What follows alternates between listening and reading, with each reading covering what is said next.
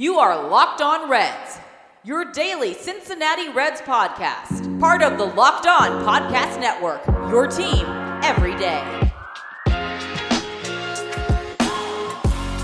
Baseball is back, and the Reds are poised for one of the best seasons in franchise history. Welcome into the Locked On Reds podcast. My name is Jeff Carr.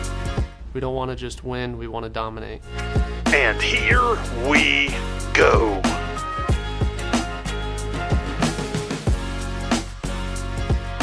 Alrighty, we are a go. Today on the podcast, I've got with me the man who reports all things sports on WLWT. He is Brandon Saho, and this is officially a very awesome interview because it is my first ever interview with someone on a boat. Brandon, how you doing, man? I'm good. I'm on a boat. I'm looking at Great American Ballpark. They're going to be practicing later today, so you know, it feels like summer. We're a week away from baseball, man, so I'm feeling good. Yeah, that's a mic drop. I don't even know if we need to do the rest of it. You're on the river. You're looking at the – oh, man, I am jealous. I cannot lie. Brandon, it's so good to have you on. I mean, we got a lot to talk about baseball-wise, but – and actually, real quick, too, before we jump into everything, I want to know record prediction. I might be a little high on this, but I'm saying 38-22. What are you thinking? That's really optimistic. I'm going to go 35 wins. I think, well, what's the Vegas line, 32.5 or 31.5? I got it at 31.5, so, yeah, it's not too bad. Yeah, I think 35. I mean, that means you're probably winning the division and in the postseason and playing some meaningful baseball for the first time in 7 years. I want to definitely flesh out your thoughts on that here in just a moment. But firstly, I wanted to ask, amid this pandemic and all this good stuff, the quarantines, the shutdowns, all this other stuff, what has it been like to cover sports on the television side of things?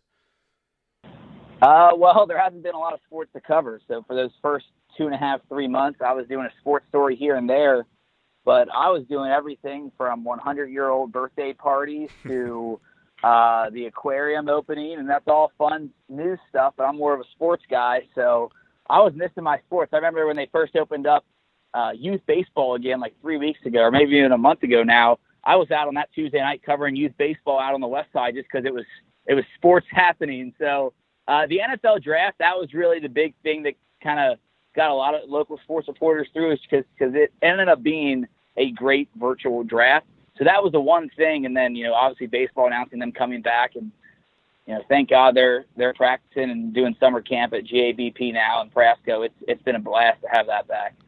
Absolutely. And when it comes to being a sports reporter and stuff on television, what's your day-to-day like? I mean, I know you just told me you got off the links with Tommy Thrall. Are you doing that like every day? Because that's pretty cool. No, I wish. Tommy and I, was our first time actually golfing together. I won't tell our scores on the podcast because they weren't great. But, no, I wish this was my everyday. I have a weird schedule. When you work in TV, you work weekends, so I'm off most Wednesdays and Thursdays, so today is my Saturday. But the way the day goes is, you know, usually we're working at night because the newscast is at 6 and 11, so you got to be there for that. So a lot of nights.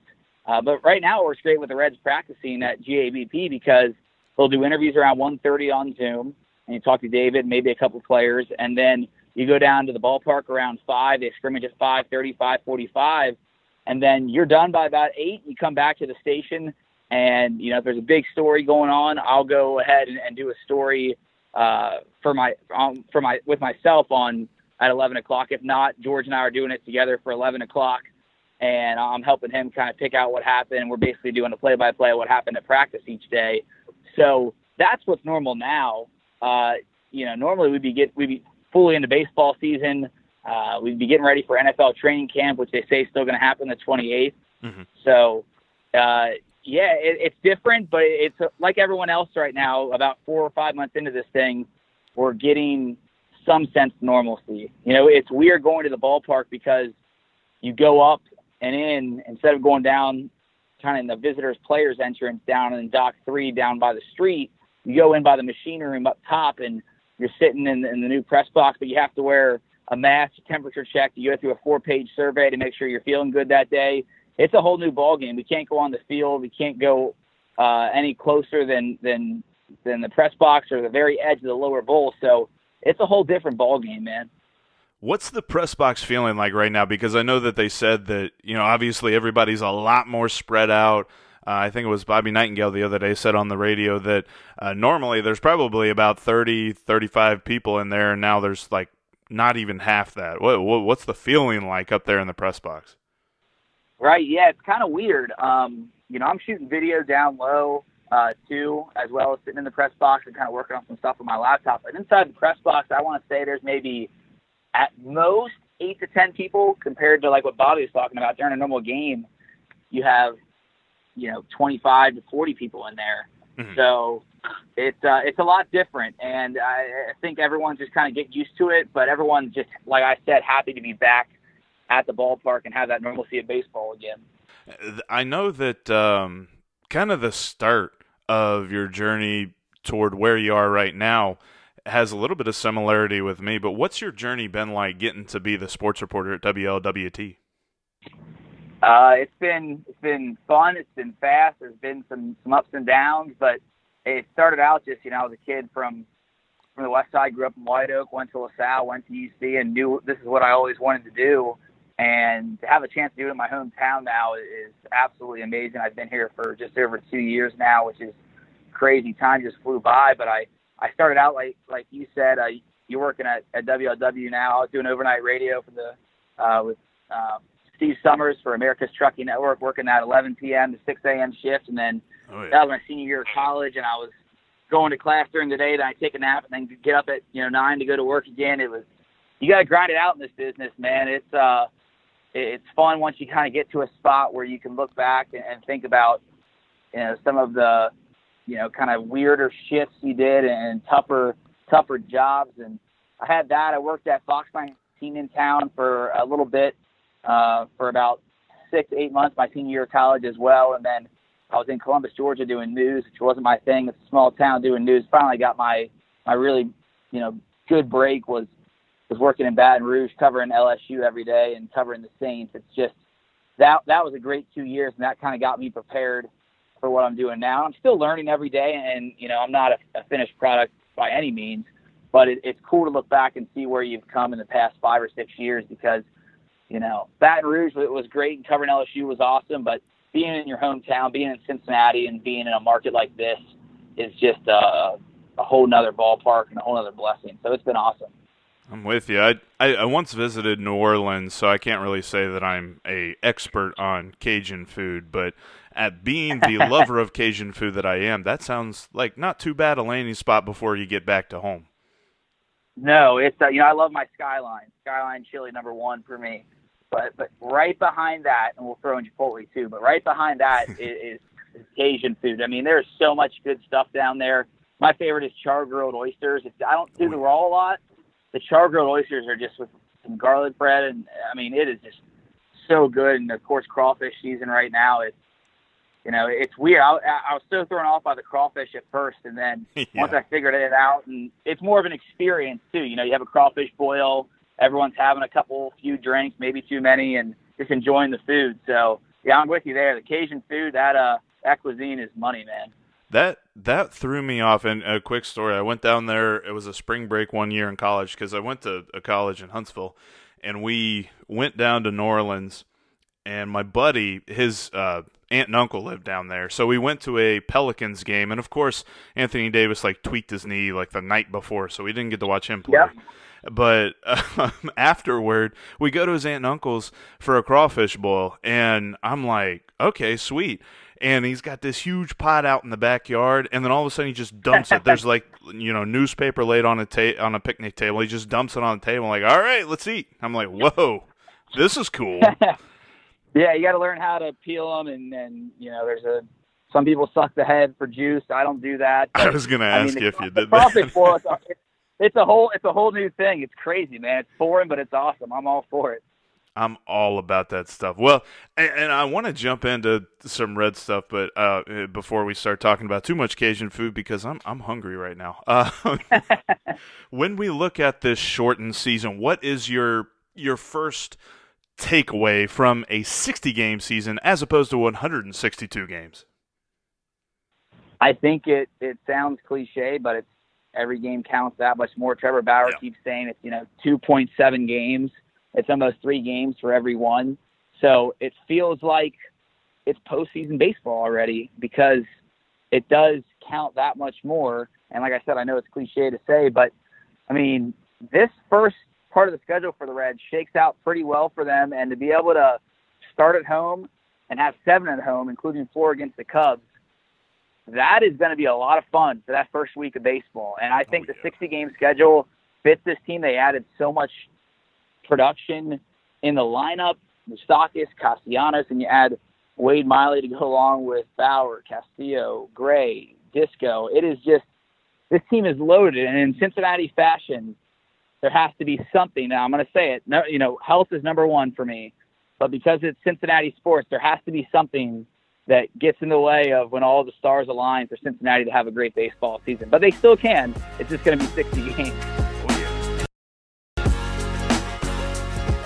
I'm in on this. Like, I don't know if I want 60 games moving forward for the rest of eternity, but give me one season. And I know there's like so many people that are just like, oh, it's not going to be legitimate. You're not going to have a real winner. You're not going to have a real MVP. Man, y'all can just get out of here with that take because I'm so in on this.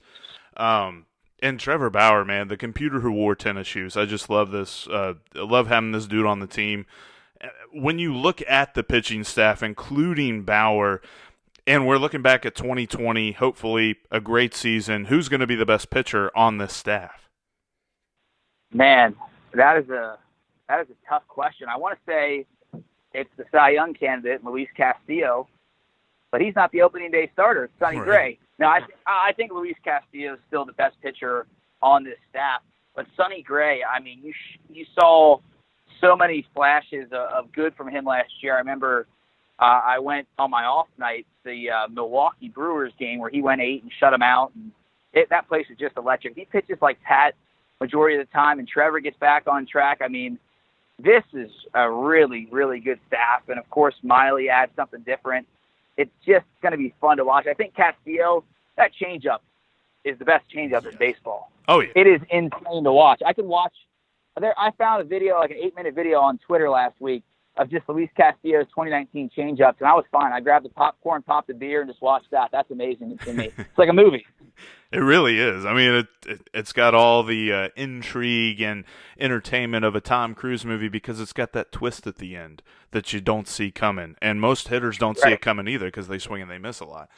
When I look at this pitch, I'm so happy that we've got the pitching staff that we've got because, I mean, the other day I think MLB.com came out with their rankings. They rated the Reds rotation as the 3rd best in the entire major leagues. And I love that. I mean, right there with the Nationals.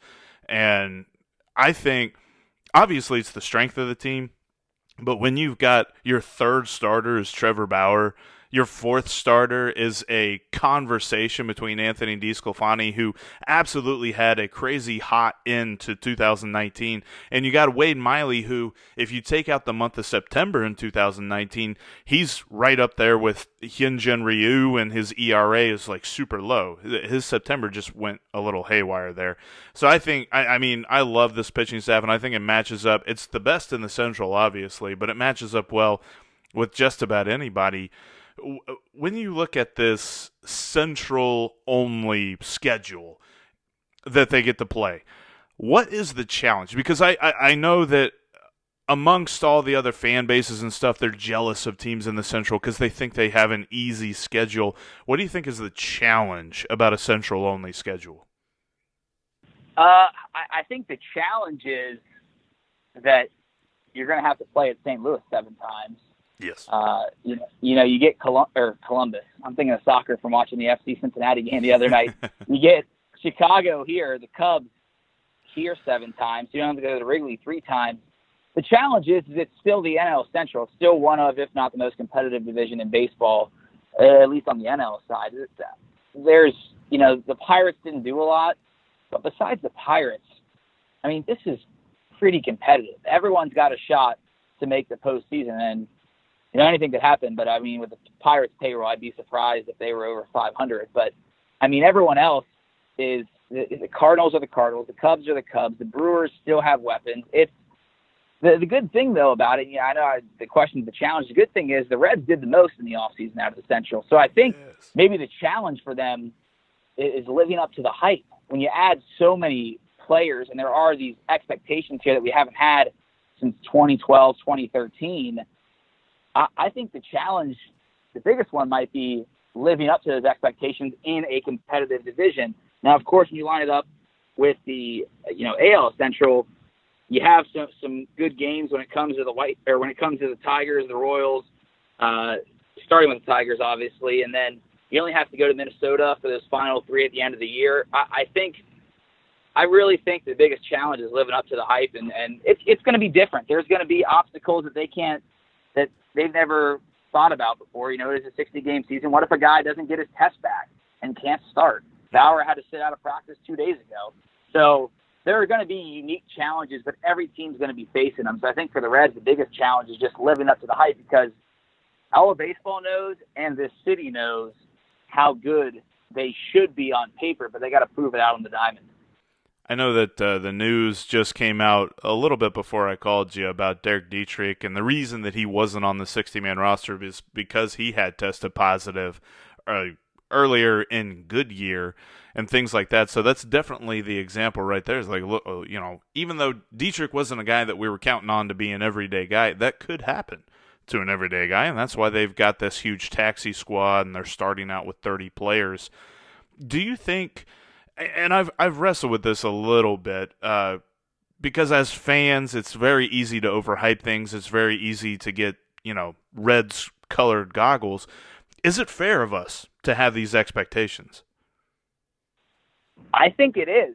I mean, we've seen some really not fun baseball here the last few years. It's been a and right. And last year was fun. The Reds, they swept the Astros. They were dominated the Cubs throughout the season. They get to 4 games under 500, and then couldn't get over the hump. But they've done what they need to do off the field. Now it's time to do it on the field. So I think it's fair for Reds fans to have this expectation, because, Major League Baseball just said they have the third best rotation in the game. This lineup, especially with a DH, is going to be a challenge for every starter. So it's not a lineup that just has 2 guys that can put it out of the ballpark, or 2 or 3 guys that can situationally hit. They have if you get Shogo on after him, Votto, Eugenio Suarez, Castellanos, Moustakas, whoever your DH is, whether that, might be a Winker or Senzel's playing in center field. It's just, there are so many options for this team.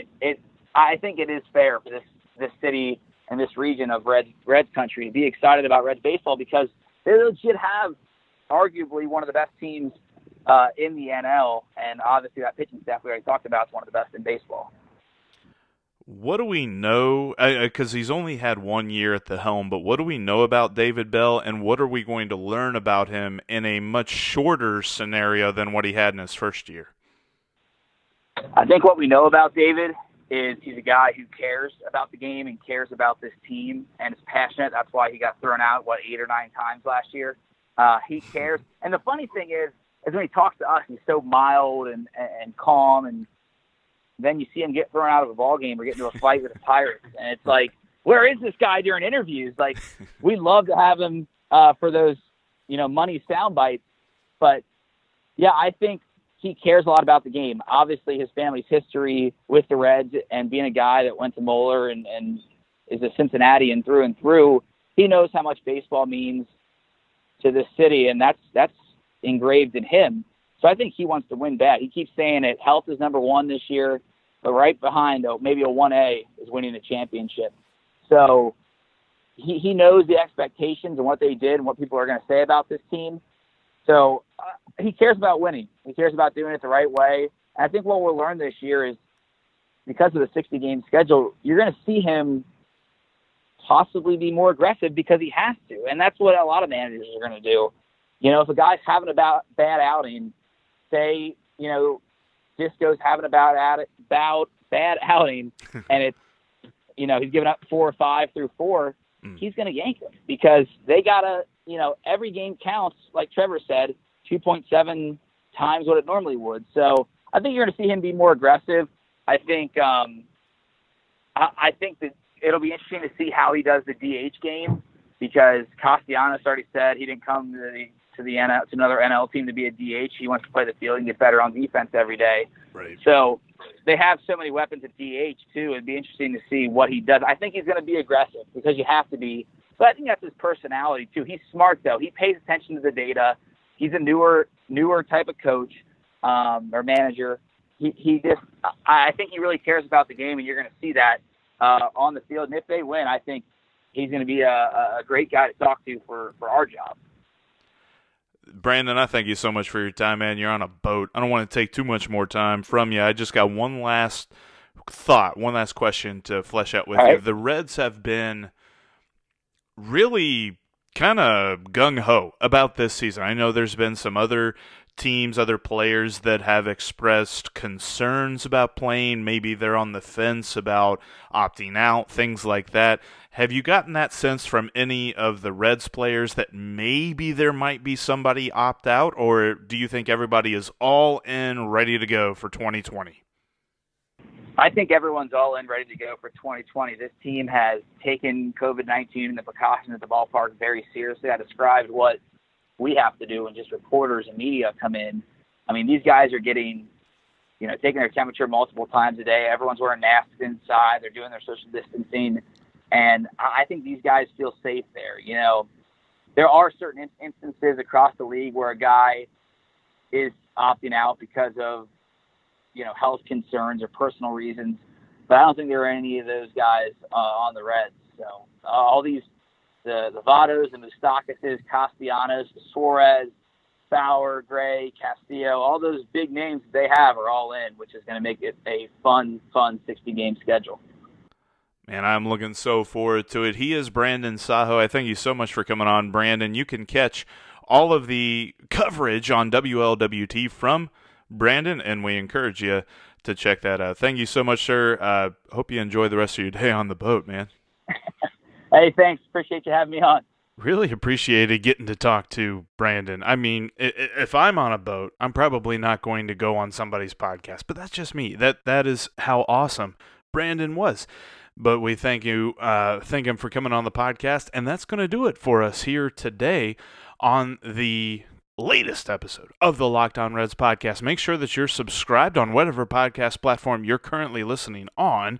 Also, follow me on Twitter at Jeff Carr with 3 Fs, and follow the show at Locked On Reds on Twitter, Facebook, and Instagram. Also, save that Locked On Reds line number into your phone. Here in the next couple of episodes, tomorrow and Friday's episode, going to dive into some of those Locked On Reds line stuff. I've let that back up for a little bit, so we're going to dive into that and take care of some of the questions and respond to some of the comments. If you've been looking to ask a question or, give your take on something, make sure you get it in 513-549-0159. Also hit me up on Twitter at the handles that I've already said. All right, that's going to do it for us here today. Thank you so much for downloading and listening to this episode. Now, tell your smart device to play Locked On Fantasy Baseball. Thank you guys so much, and we'll talk to you tomorrow. Let's go, Rex. Hey.